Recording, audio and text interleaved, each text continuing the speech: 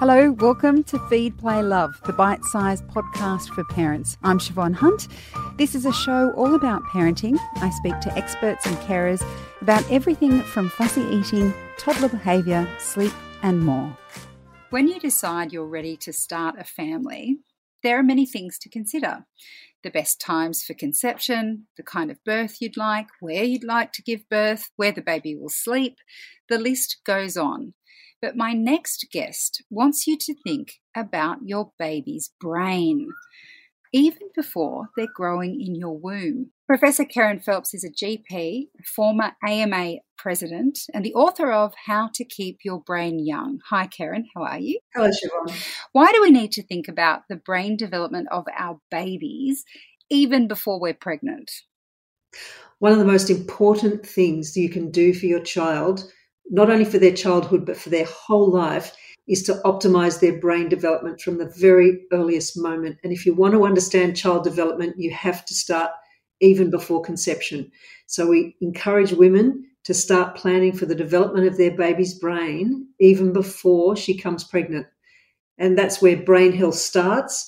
And what you do before and during pregnancy has an impact for the rest of that baby's life, because the fetus is entirely dependent on the mother to create that ideal environment for a baby to be conceived, to grow and to develop.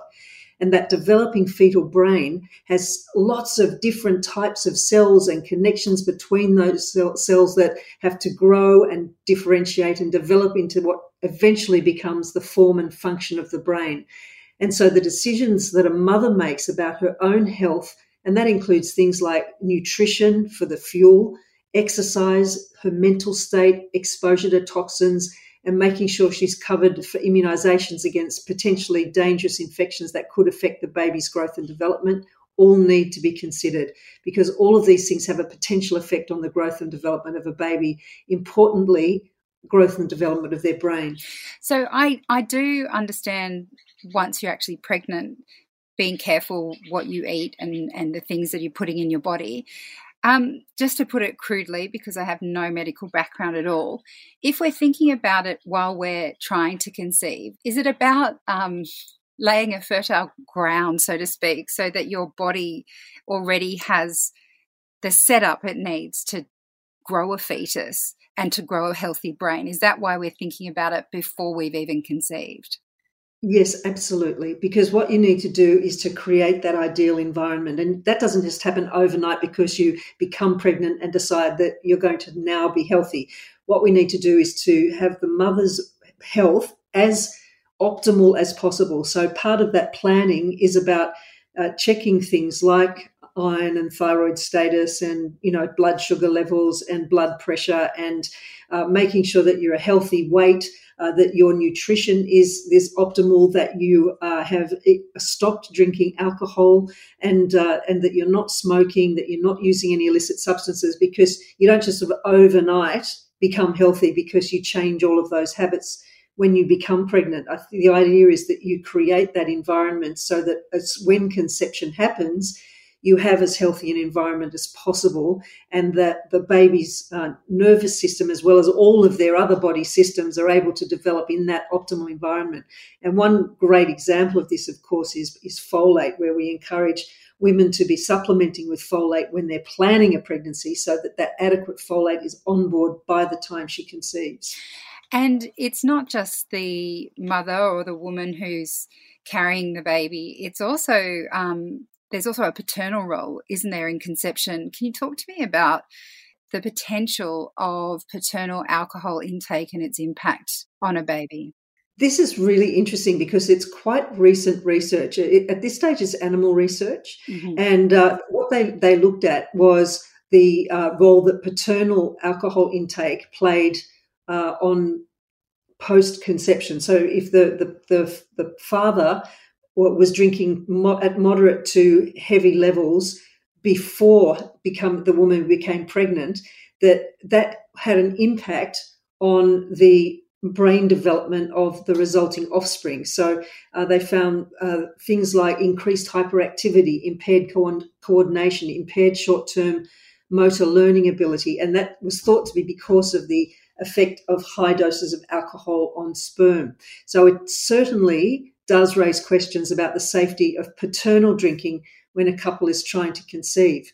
And there was another study that was another animal study at Duke University, and it showed that if a male's marijuana use a male was using marijuana, specifically THC component, before conception, that appeared to alter sperm and caused offspring to develop quite distinct abnormalities in areas of the brain that govern learning and memory and mood. So this is quite early research, but I think what it does is it raises a flag to potential parents to be thinking not only about the mother creating that optimal environment, but for the father to be thinking about the quality of his sperm. Moving on to pregnancy, but staying with alcohol and drugs, we know, or we have known for a long time, that alcohol and smoking is not a good thing to do during pregnancy. But could you just talk me through the specific impact each has? So if we could start with alcohol, what can alcohol during pregnancy, what kind of impact can that have on a baby's developing brain? Well, in my book, Keeping Your Brain Young, as we've discussed, I started at preconception and looked at all of the impacts of pretty much wherever there was research that showed an impact of an activity or a lack of action on the brain, that was able to provide some advice on how you can prevent damage to the brain. And so one of the responsibilities of proposed parents is to make sure that they're not drinking alcohol at the time of conception and throughout the pregnancy. So for the woman in particular, drinking alcohol during pregnancy can affect the way the brain develops. And we haven't established yet if there is any safe level of alcohol consumption during any stage of pregnancy. And so the advice is clearly, if you're planning to get pregnant, don't drink. If you become pregnant, stop drinking. The main concern is about development of the baby's central nervous system. So for a woman who drinks large amounts of alcohol, this can affect the brain weight and size of the baby, and some parts of the brain are particularly susceptible to the effects of alcohol. And in particular, there's a part of the brain called the corpus callosum, which connects the left and the right side of the brain, and the hippocampus, which is responsible for memory and learning, and the cerebellum, which is at the back of the brain, which is responsible for balance and coordination. And so this obviously has far-reaching implications for optimizing the child's ability to learn, to develop physically, to develop their motor skills, behaviour, and obviously their general future potential. So it's just really important to be thinking about all of these issues when you're planning a pregnancy, or if you have an unplanned pregnancy, and obviously take action as soon as you know that you're pregnant. And what impact does smoking have? Well, it's interesting because I've always said don't smoke if you're pregnant, or don't smoke full stop. There's really nothing positive to say about smoking, but tobacco smoke contains thousands of different chemicals, and some of them have the potential to interrupt the normal development of the brain, and nicotine itself can have some adverse consequences on the fetus. So it's really important to quit smoking, preferably without the need for nicotine replacement. And that's essential to the health of the unborn baby. And we need to do this ideally using a combination of counselling and behavioural techniques rather than nicotine replacement. So if you're planning a pregnancy or you are pregnant, obviously avoid any exposure to tobacco smoke, either your own or somebody else's, in terms of passive smoking or being in the presence of smokers. And if you have problems quitting, just ask your doctor for help, because we have lots of different techniques that we can recommend to help people to stop smoking. But in my experience, women are very highly motivated to stop smoking if they find out that they're pregnant or if they're planning a pregnancy. I imagine that there must be a percentage of women, whether it's alcohol or smoking, they possibly feel some shame around the fact that is hard for them to quit, because there is such an understanding of how bad it is for the unborn child. Have you ever found that stigma has prevented someone from getting help, or do you think that stigma might exist for some women in getting help to quit whilst pregnant? Generally speaking, in my experience, women are very highly motivated to protect their unborn baby and to do the best that they possibly can to protect that baby and make sure that it develops as well as possible. Now, it's acknowledging that nicotine is an addictive substance. There are some people who have more trouble quitting than others, and that's when it's really important to have a talk to your GP who will manage the situation for you without judgment, to explore some ways to help you to quit. Obviously, there's a great motivation in that protective instinct that a woman has for her unborn baby, but it's really important to ask for help, to reach out, and it might mean, for example, a referral to a psychologist to help you with cognitive behaviour therapy or other kinds of psychological techniques to help you to withdraw and to manage not to smoke and to manage the addiction. So it's something to be. It's really important that your doctor's main focus will be on helping you to achieve quitting, and there won't be any element of judgment, because if you ask for help, the help will be there. Smoking and alcohol consumption, even though addiction is involved, can involve some choice, our own personal choice. Something that can impact someone who's pregnant is stress, which you often don't have a choice over. Life happens, and sometimes it can be very challenging. How can stress impact a developing fetus? Well, Siobhan, as you've rightly pointed out, a pregnancy is not always an easy time. No matter how much you want to have a baby, it can bring about a lot of incredible change, and that change can be stressful to work through. There's a lot of life events that can come about during that time. People might find they have financial pressure. There's, the upheaval to their career. Might have to move house to accommodate a growing family. There are all sorts of different types of stresses, general life stress as well, but also those added stresses of bringing in a new person into your life.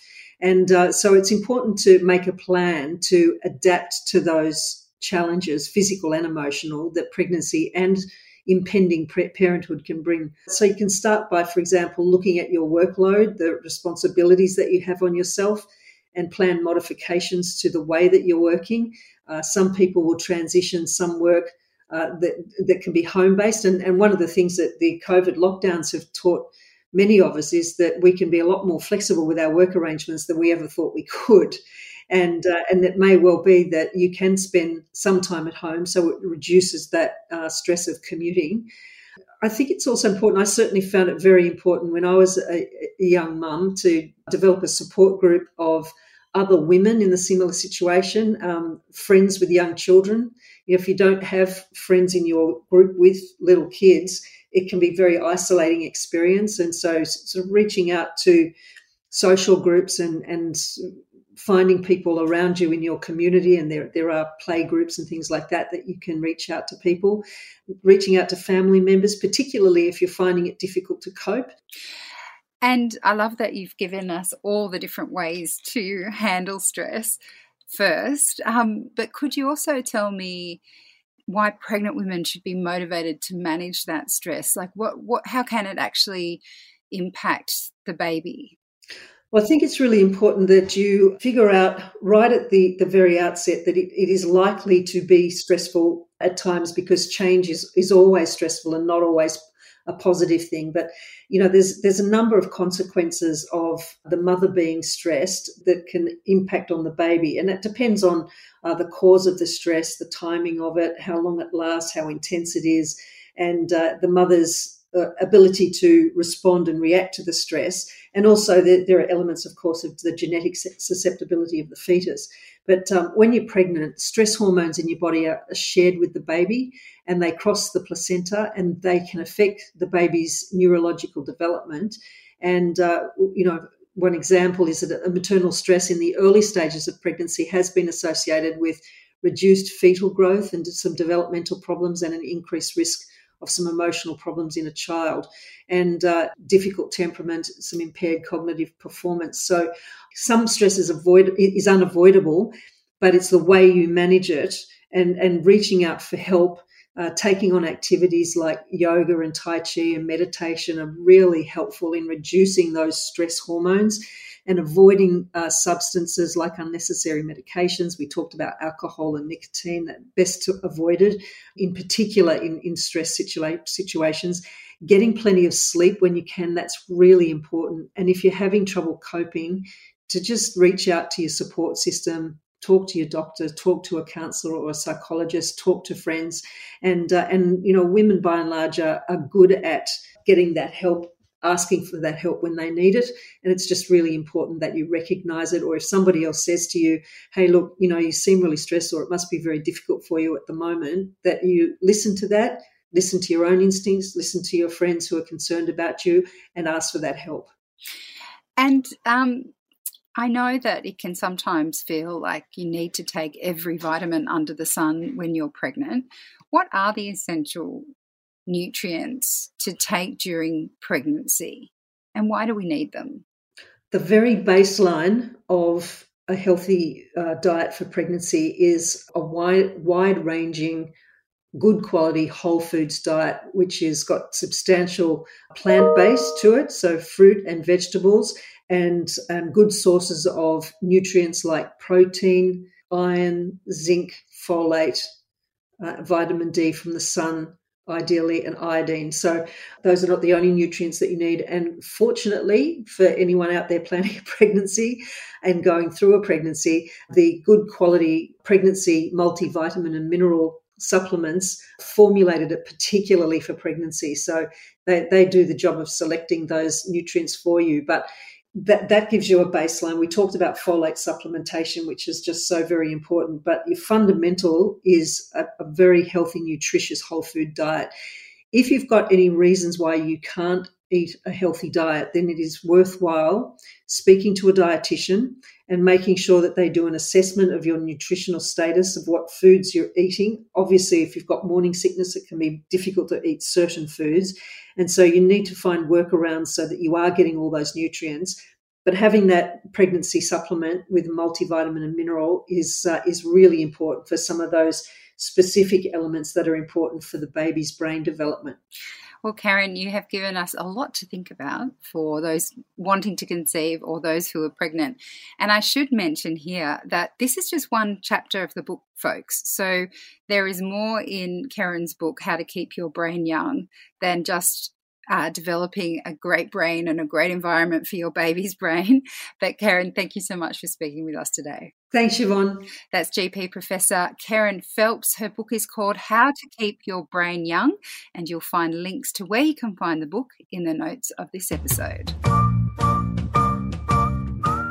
Feed, Play, Love is a Babyology podcast produced and presented by me, Siobhan Hunt.